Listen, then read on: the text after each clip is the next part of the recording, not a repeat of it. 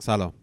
1 سال از شروع انقلاب زن زندگی آزادی، انقلاب ژینا، انقلاب مردم ایران میگذره و ما توی این 1 سال دستاوردهای بسیار زیادی رو به دست آوردیم و واقعاً یک تغییراتی رو به وجود آوردیم که قابل بازگشت نیست.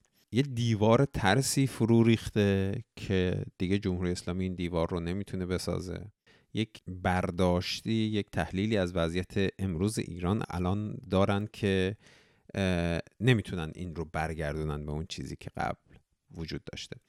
جزئیات این قضیه رو میخوایم شاید توی قسمت‌های آینده دموکراسی در کار با یه سری افرادی که فکر میکنم میتونن در این باره صحبت کنیم. اما سال گذشته از حول و حوش آبان، یعنی 1-2 ماه بعد از اینکه انقلاب شروع شده بود، ما یک سری پادکست هایی رو منتشر کردیم توی دموکراسی در کار پلاس، توی فید دموکراسی در کار پلاس، که بحث های بسیار خوبی توش انجام شد. یکیش این بودش که، یعنی مهمترینش این بودش که ما برداشتمون از زن زندگی آزادی چیه و این در نهایت باید به چه چیزی توی ایران منجر بشه، یعنی نتیجهش چی باید باشه.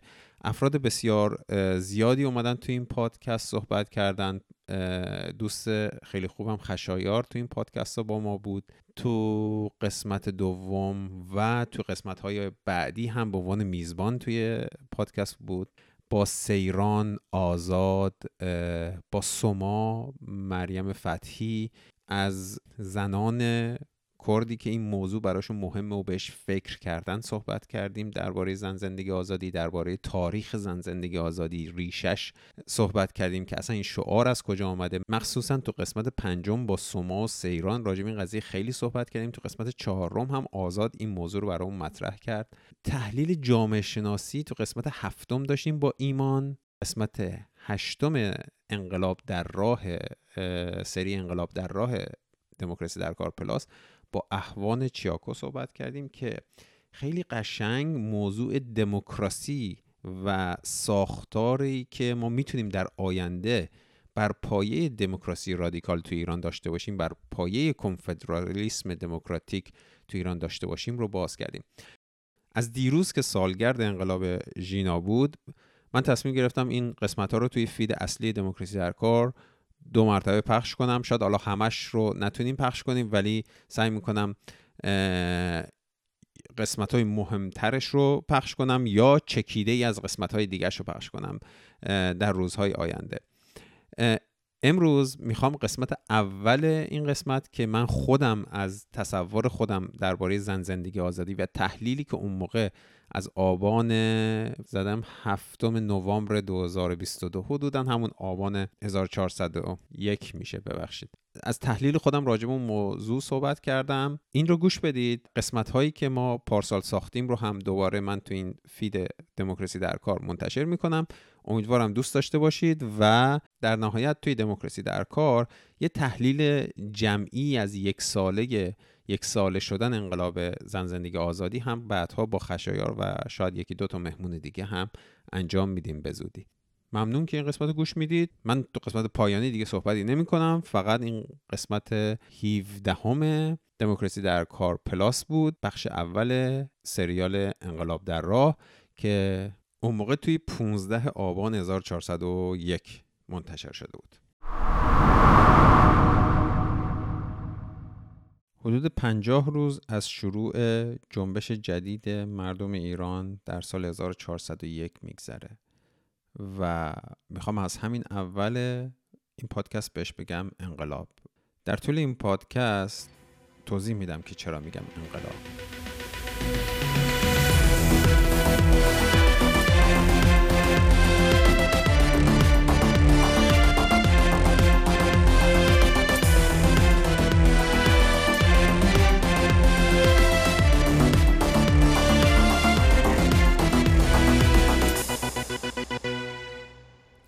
انقلاب یه پروسس که از اعتراض و نافرمانی و مدنی و اینجور چیزا شروع میشه، تبدیل میشه به شورش‌های خیابانی، بعد اینا که با هم دیگه پیوند پیدا میکنن میشه جنبش و میرسن به یک جایی که ما میگیم کشور رسیده به موقعیت انقلابی، که جنبش با اعتراضات داخل خیابانی، شورش و همه اینا دست به دست هم میده، اعتصابات کارگری به وجود میاد و اینها با همدیگه میرسه به یه جایی که قدرت حاکم از مواضعش عقب‌تر مینشینه. مثل اگر دوران انقلاب رو در نظر بگیریم، انقلاب گذشته رو در نظر بگیریم، اون اواخر بود که دیگه گفتم ما صدای انقلاب رو شنیدیم، دیگه تظاهرات ها رو خیلی سهل گرفتن، خیلی برخورد شدید نکردن و یواش یواش اینا رسید به جایی که دیگه این انقلاب سیاسی اتفاق افتاد و بعدش هم یواش یواش حالا دیگه در جریان هستید چی شده. درباره این سیر شورش تا انقلاب یا موقعیت انقلابی یه مقاله بسیار خوبی توی وبسایت کمیته عمل سازمان‌های کارگری نوشته شده که میتونید اونجا کاملش رو بخونید. حالا من هم از اون مطالب استفاده کردم در توضیحاتم. چرا حالا بهش میگم انقلاب؟ به نظر من این پروسه‌ای که براتون توضیح دادم اگر فقط همون مرحله اعتراض بود یا شورش بود، همون جاها اتفاق میافتاد و هیچ پیشرفتی براش حاصل نمیشد، میگفتیم مثلا حالا شورش یا اعتراض یا نافرمانی یا هر چیزی. اما ما از سال شاید بگم مثلا 76 که شورش مشهد اتفاق افتاده بود، بعد یواش یواش رسیدیم به سال 78 کوی دانشگاه بود، بعد اعتراضات و حرکت‌های مردمی در طی دوران اصلاحات بود تا سال 88 که اون دیگه واقعا یک جنبش سبز بود و حقیقتا اسم درستی براش گذاشته بودن. طبقات مختلف یواش یواش به همدیگه داشتن وصل می شدن. شاید از اون ابتدای سال 76 طبقات پایین جامعه به دلیل فقر و معیشت و این حرفا که طی اون اجرای برنامه‌های نئولیبرالیستی دولت هاشمی رفسنجانی یکمی فقر در جامعه بیشتر شده بود، این اعتراضات اونجا شروع شده بود، تبدیل به شورش‌هایی شد، وصل شد به نافرمانی مدنی و این اصلاحات و خواسته های طبقه متوسط کشور که اینها در سال 88 تبدیل شد به یک جنبش. و حالا شاید جنبش سال 88 جنبش فراگیری نبود، بیشتر در شهرهای بزرگ بود، طبقه متوسط به خاطر آرمان مثلا دموکراسی یا مثلا این که رأیمون رو دزدیده بودن اصطلاحاً پیش اومده بود، شاید به خواستهای قشرهای مختلف و کوچکتر جامعه خیلی توجه نداشت. اما این مفهوم و این موضوعی که مردم گردش اومده بودن طبقات بیشتری رو، یعنی تعداد آدم‌های بیشتری رو در ایران در بر می‌گرفت.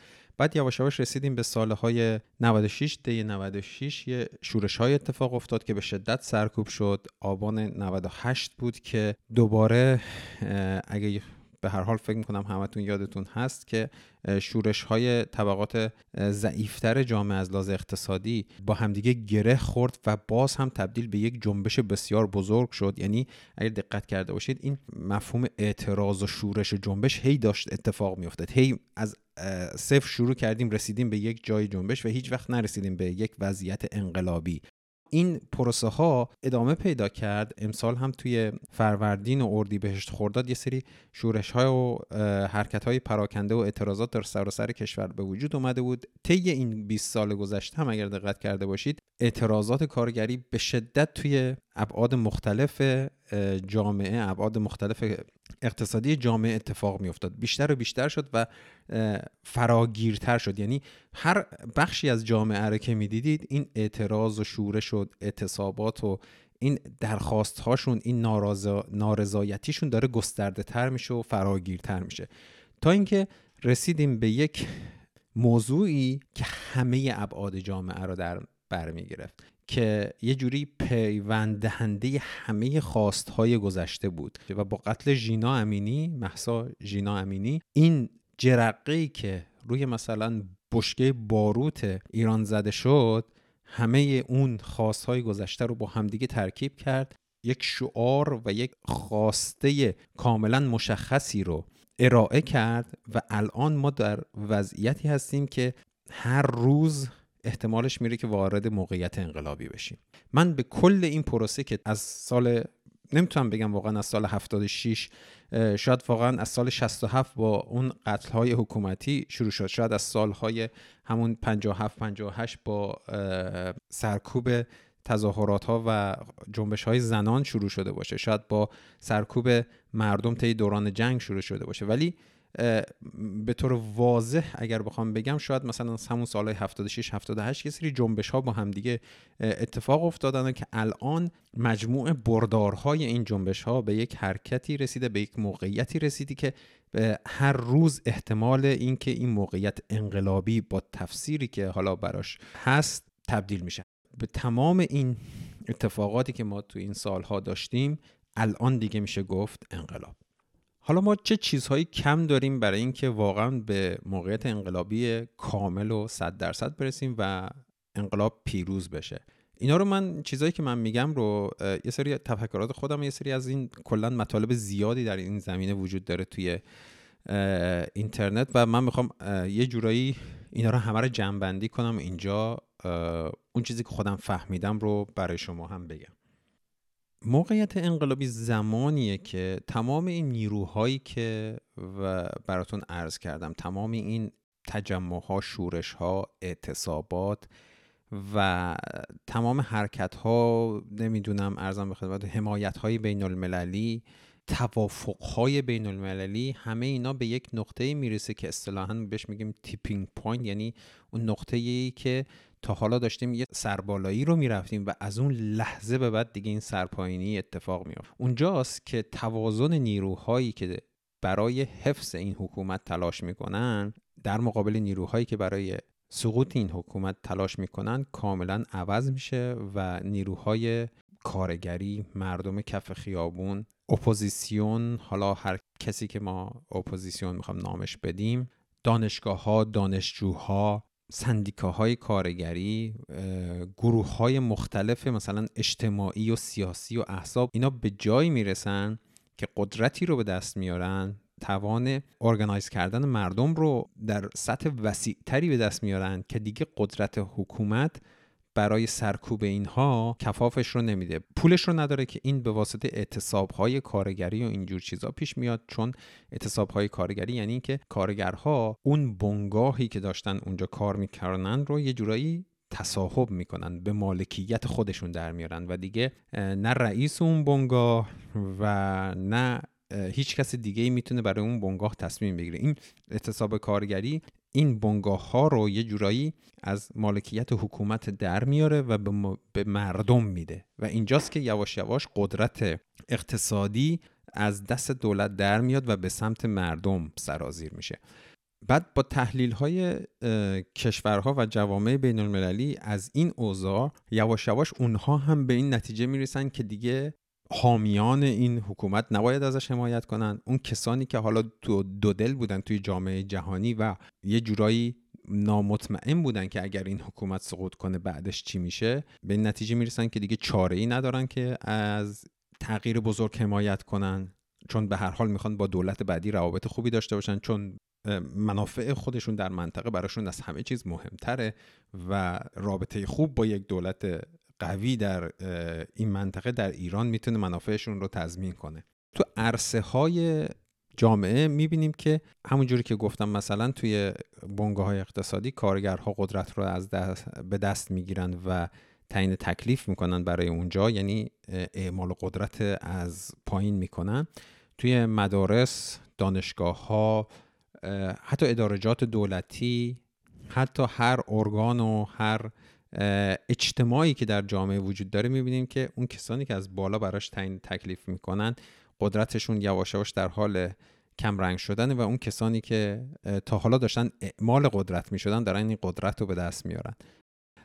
حالا چیزی که ما رو از اونجا، از رسیدن به اون نقطه باز میداره، بیشتر به نظرم محیط‌های کارگری و اعتصابات، برخلاف اعتراضات خیابانی که در شهرهای دیگه میبینیم که طی یک زمانهای بسیار حالا نچندان بلندی قسمتی از شهر از کنترل نیروها خارج میشه، دیگه اون نظم نرمالی که ما همیشه ازش سراغ داشتیم اتفاق نمیفته.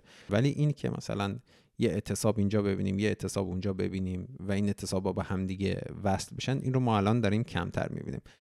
حالا ببینیم چه اعتصاباتی اتفاق افتاد. یکی از اعتصابات بسیار مهم اعتصاب معلمین بود که شورای هماهنگی تشکل‌های صنفی فرهنگیان هولش بکنم 4 و 5 و 6 مهر این حرفا بود که اتفاق افتاد، که یه جورای اعتصاب سیاسی و نمادین بود، حمایت میکرد با اعتراضات مردمی. که اهمیت این اعتصابات سیاسی که حالا خیلی اثر اقتصادی هم برای دولت ندارن الان خیلی زیاده، که تجمع این اعتصابات سیاسی در نهایت به اون اعتصابی که ما بهش میگیم حالا اعتصابات سراسری منجر میشه. بعد اعتصابات دانشگاه بود که این اعتصابات دانشگاه کلاس ها رو تعطیل کرد، سلف ها رو مختلط کرد. اعتراضات داخل دانشگاه یواش یواش باعث شد که دیگه دانشگاه فقط برای اعتراض باشه و کار دیگه ای توش اتفاق نیفته. 100 تا دانشگاه کشور و اساتید و اینا هم به صورت علنی با اعتراضات مردمی ابراز همدردی کردن، به اعتصابات پیوستن، کلاس‌ها رو مجازی کردن، که این هم یه جور واقعا اعتصاب سیاسی میتونه باشه. هنوز نمیتونه اثر بسیار عمیق اقتصادی برای حکومت داشته باشه. حالا یه سری اعتصابات هم توی شهرهای کردنشین داشتیم، یه سری اعتصابات توی شهرهای حاشیه‌ای داشتیم، اعتصابات کوچیک بازار رو داشتیم که اینا هم در نهایت همون کارکردشون یه جورایی همدلی سیاسی با اعتراضات مردمیه. اثر بسیار کوچیک اقتصادی شاید بتونن داشته باشن، ولی در نهایت همون همدلیه و این یه جورایی قطره قطره به اون سیل اعتصابات عمومی منجر خواهد شد.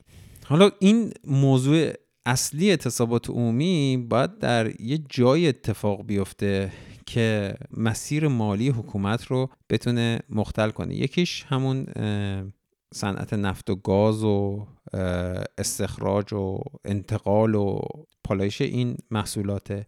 یکی صنعت حمل و نقل عمومیه که کاملا میتونه فرایند تولید ثروت یا حالا تولید پول برای حکومت رو تحت شعاع قرار بده. صنعت فولاد، صنعت سیمان، اینایی که دقیقاً از لحظه اول اعتصابشون شروع میکنن ضربه بسیار مهلکی رو از لحاظ سیاسی و اقتصادی به حکومت میزنن و شریانی از شریانهای حیاتی حکومت رو مختل میکنن.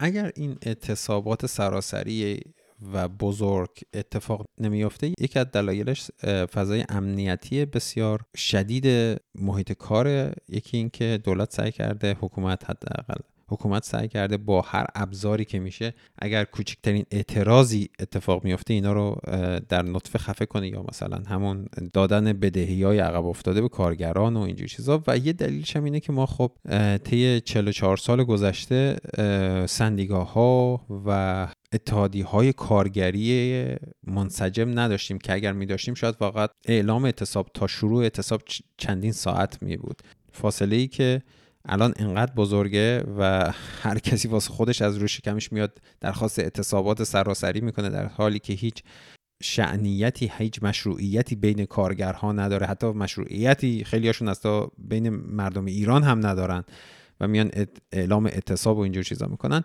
این فاصله الان خیلی بزرگه دیگه و کارگران پیشرو و طبقه آگاه تو محیط کارن که میتونن این مسائل رو توضیح بدن، که حالا کلی از کارگرها از وضعیت اقتصادی سیاسی ناثبات میترسن یا از خطر بیکاری یا اخراج و نداشتن حقوق برای تامین زندگیشون میترسن، که برای اون هم میشه حتی شروع کرد یک صندوقی رو راه انداخت، یک صندوق بین المللی راه انداخت که ما از تمامی کارگرهایی که داخل ایران اعتصاب میکنن و نیاز به این حمایت مالی دارن بشه حمایت کنیم. حالا راجع به این موضوع بماند، بعداً صحبت میتونیم بکنیم، ولی این یک شبکه و ماتریکس پیچیده‌ای که بتونه این منابع مالی رو از کسانی که میخوان کمک کنن جمع کنه و بین کارگرها توزیع کنه، یکی از اون پایه‌های شروع اعتصابات کارگریه. یه چیز دیگه هم که میتونه این اعتصابات رو تسهیل کنه اینه که فاصله بین خیابان و اعتراضات کم بشه. گرچه کسانی که الان تو خیابونن کلیشون همین کارگرهایی هن که صبح تا غروب سر کارن و بعدش میان بیرون و دارن مثلا از اون طریق تامین معاش میکنن و شب دارن میان اعتراض میکنن. ولی این کم شدن فاصله، اینی که این اعتراضات از تک تک و ایندیویدوال بودن جدا بشه و تبدیل بشه به اعتراض و اعتصابه که یک قشری از کارگرهای یک منطقه رو در بر میگیره، اینا میتونه به سراسری شدن این اعتصابات کمک کنه. اینو تاکید کنم که هیچ چیز دیگه‌ای نمیتونه جای این اعتصابات کارگری رو بگیره. خیلی‌ها میگن این تحریم ها میتونه، نمیدونم اختلال اینترنت میتونه، اینی که شریان مالی حکومت رو قطع کنه. نه هیچ کدوم از اینا نمیتونه. حالا تجربه نشون داده که حکومت‌های توتالیتر تا قرون آخر ثروتشون رو از هر جایی که بتونن جمع میکنن. یعنی حتی مثلا شده برق‌های خیابون رو خاموش میکنن، آشغالا رو جمع نمیکنن، نمیدونم آب و برق و نمیدونم گاز خونه شما رو قطع میکنن، ولی تا اون آخرین ریالشون رو برای صرف سرکوب و نگه داشتن خودشون خرج میکنن. بنابراین این قطع اینترنت و نمیدونم تحریم‌های بین‌المللی اینجور چیزا هم خیلی نمیتونه کمک کنه به وضعیتی که ما امروز داریم و این وضعیت امروز فقط با افتادن این مانع بزرگ اعتصابات عمومی میتونه جلو بره. برای همین هم میتونم بگم که هیچ انقلابی که پایه‌های دموکراتیک و کارگری نداشته به پیروزی نرسیده و اینجا هم همینه. یک نیروی مرتجع راست فسیلی که میخواد ما رو برگردونه به 44 سال پیش نمیتونه جواب این حرکت باشه. بنابراین تنها راه پیروزی بر این حکومت جنایتکار راه انداختن چرخ این اعتصابات عمومیه که این هم فقط با ملحق شدن کارگران به این قضیه، به این اعتراضات و اعتصابات و جنبش میتونه اتفاق بیفته. انقلابی که تا این حد مدیون نیروی کارگره باید به این نیروی کارگر به عنوان یکی از تعیین کننده ترین جبهه های دخیل در کشور نگاه کنه. یه مشکل دیگه ای هم که ازش حرف میزنن میگن رهبریه، مشکل رهبریه. ما الان یه رهبری سیاسی در قامت یه فرد یا گروه یا شخصیت اینا نداریم، در حالی که این نداشتن رهبری یک جورایی جمهوری اسلامی رو به شرایطی مونده که دست به هر کاری زدن و هر جوری که تونستن کسی رو که فکر میکنن کمترین تأثیری در این حوزه داشته، از توماج صالحی و نمیدونم مجید توکلی و حسین رونقی که واقعا مثلا اینا در شروع این حرکت که انقدر تاثیرگذار نمیدونم رهبر بالقوه یا بالفعل این قضیه نیستن که حالا شاید تو یه قسمتی تاثیر گذاشته باشن و جمهوری اسلامی رو به جایی رسونده که سراسیمه هر کسی رو کوچکترین احتمالی میده که اینها تأثیری میذارن تو این جنبش اونها رو برمی‌داره دستگیر میکنه. این نداشتن رهبر متمرکز در حقیقت یه جورایی منفعت، یک جورایی قوت این قضیه است. حالا رهبر مگه چیه؟ در نهایت میخواد یه بگه که ما بعد از انقلاب فلان فلان میکنیم، مردم این روز و اون روز بیاین تو خیابون، یا این یه جورایی مثلا این نیروهای سیاسی که همه قبولش دارن رو پشت سر خودش بسیج کنه. کاربرد دیگه هم این داره که کشورهای منطقه و کشورهای جهان میبینن که خب صورت انقلاب، صورت کشور بعدی، صورت حکومت بعدی چیه. به هر حال این صورت حکومت بعدی میتونه از همون اعتصابات کارگری بعد از اینکه اینها کمیته های اعتصاب تبدیل میشن به شورا و شوراها با هم دیگه دست به دست هم میدن و شروع میکنن بخشی از اقتصاد مملکت رو دستشون میگیرن، یعنی در واقع قدرت تعیین سرنوشت خودشون رو به دستشون میگیرن، اینا میتونن اون رهبرها باشن.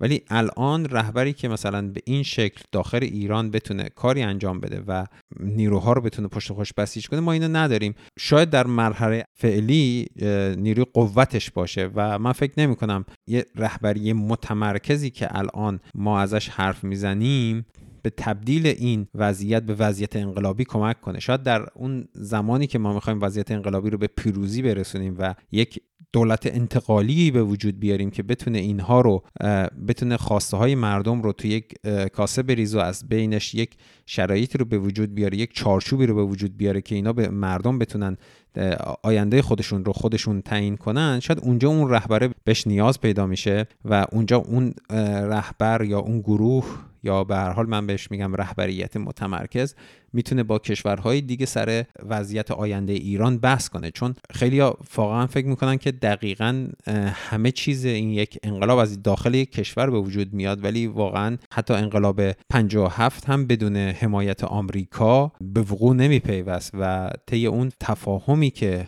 این انقلابیون اطراف خمینی با حکومت آمریکا کردند که اجازه ندن نیروهای چپ در ایران به قدرت برسن و آمریکا هم از حکومت شاه دیگه دفاعی نکرد و گذاشت اون سیر انقلابی که به جریان افتاده بود اتفاق بیفته. اون زمانی که نیاز به این رایزنی ها با کشورهای اطراف میشه و حتی دادن تضمین، دادن اطمینان که آقا ما دیگه دخالتی در وضعیت کشور شما نخواهیم کرد، یا اینکه آقا ما میخوایم بر اساس روابط بین الملل دیگه از این با کشورهای اطرافمون تعامل کنیم. این تضمین هایی که شما یا حداقل ببخشید رهبری جامعه در وضعیت انقلابی میتونه به کشورهای اطراف و کشورهای جهان بده، دقیقاً اون روند سقوط حکومت رو تسهیل میکنه.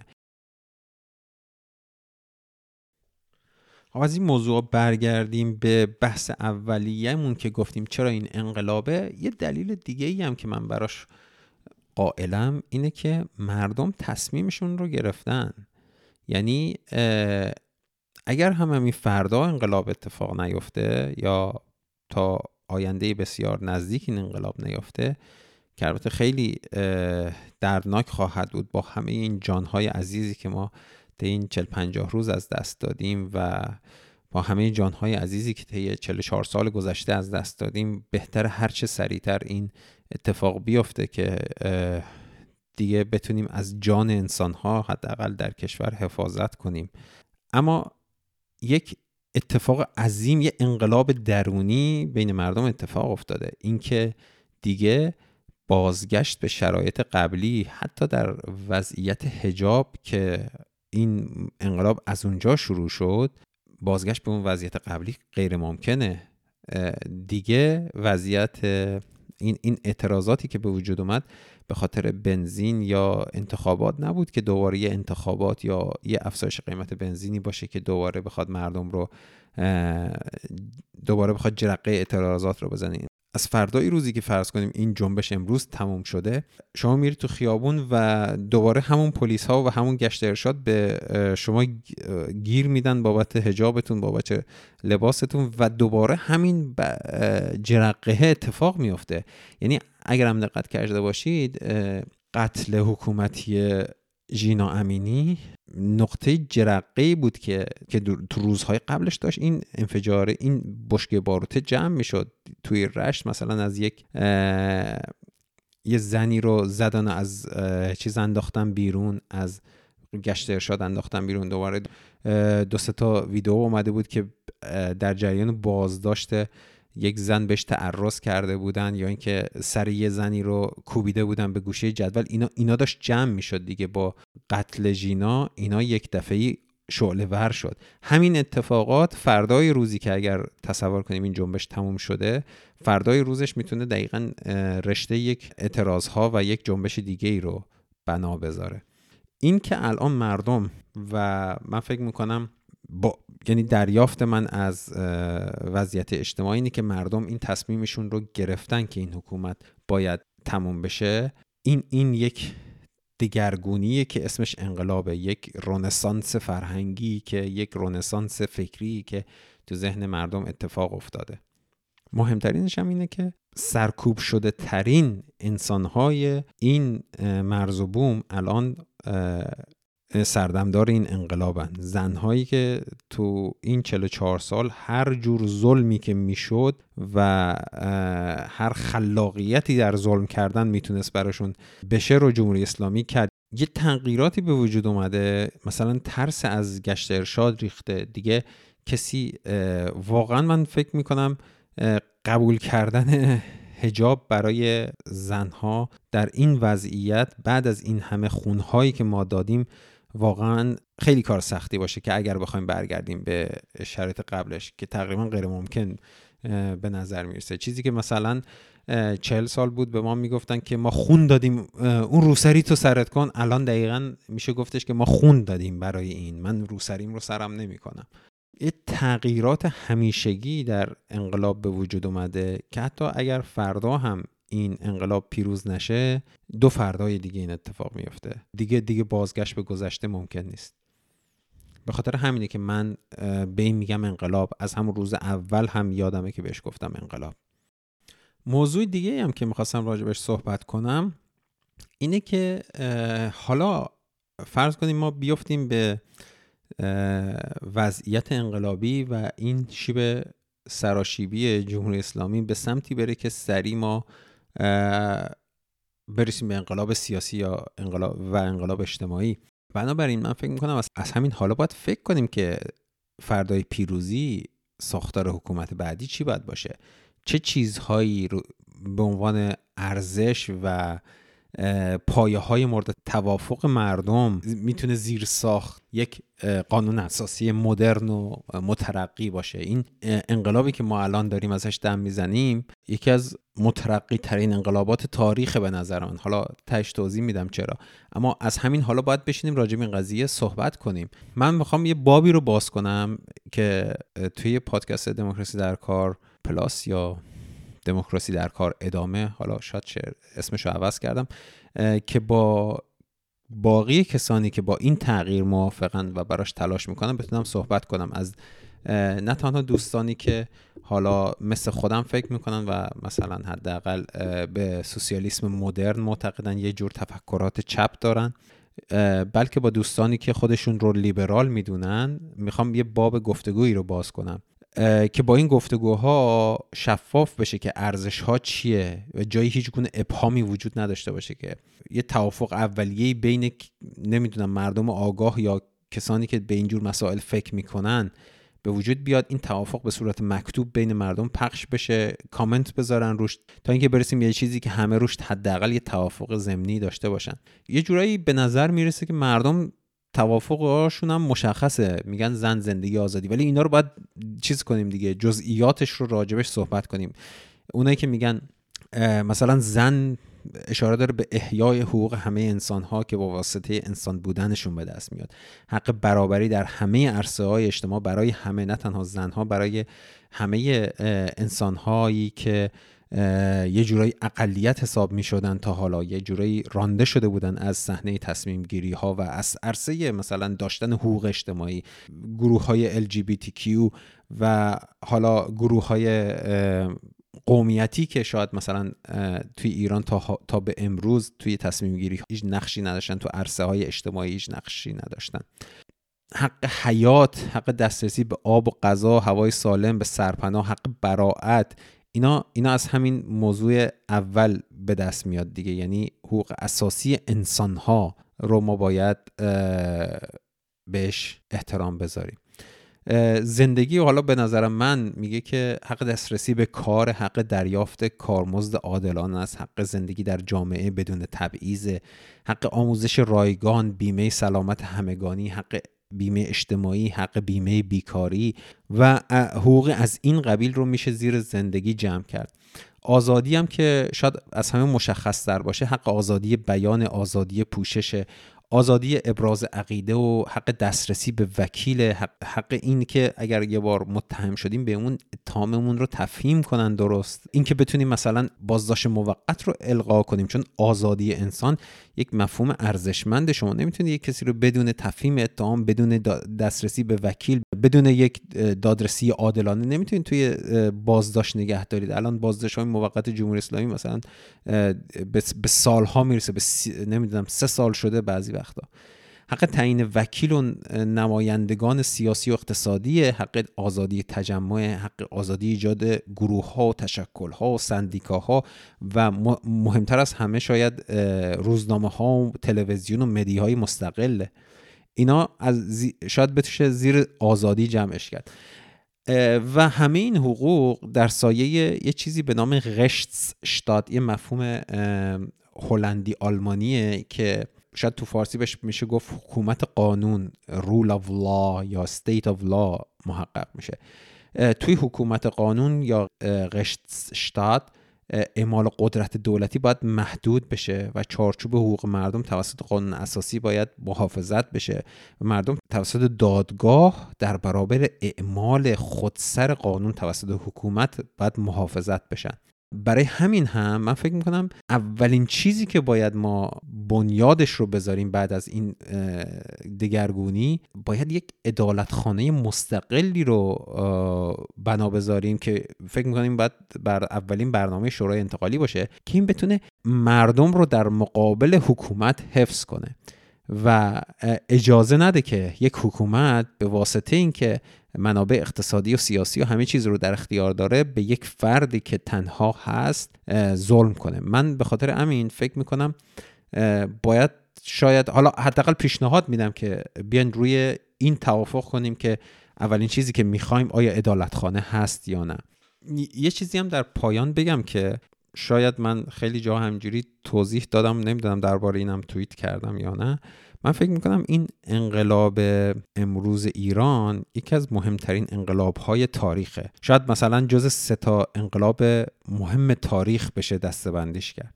انقلاب اول که اینقدر اهمیت داشت انقلاب فرانسه بود که بر ضد حکومت سلطنتی و مونارشی و بر ضد خودکامگی و قدرت نداشتن مردم بود و با شعار آزادی، برابری، برادری به وجود اومد که بعدها مثلا تو انقلاب آمریکا دموکراسی هم بهش اضافه کردن که این خاندان سلطنتی و اون نحوه حکومت رو ورانداخت و شروع سقوط کشورهایی که سلطان داشتن و آغازی بود بر روند به وجود آمدن دموکراسی در همه کشورهای دنیا.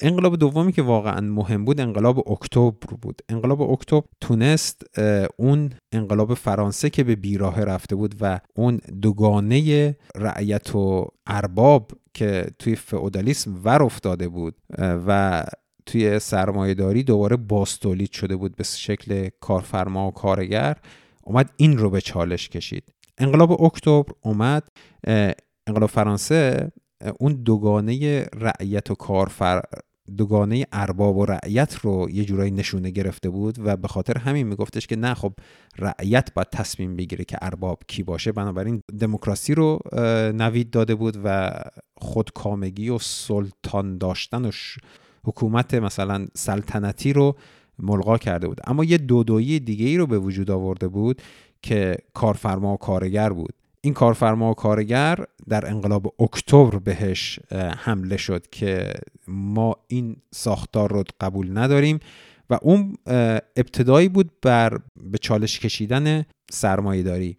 اگر بگیم دموکراسی رو از انقلاب فرانسه داریم، حقوق کار و حقوق زندگی کردن رو از انقلاب اکتبر داریم که الان 8 ساعت در روز کار میکنیم، تعطیلاتی داریم یا اینکه ارباب با شلاق نمیافته دنبالمون میگه کار بکن، انقدر کار بکن تا بمیر.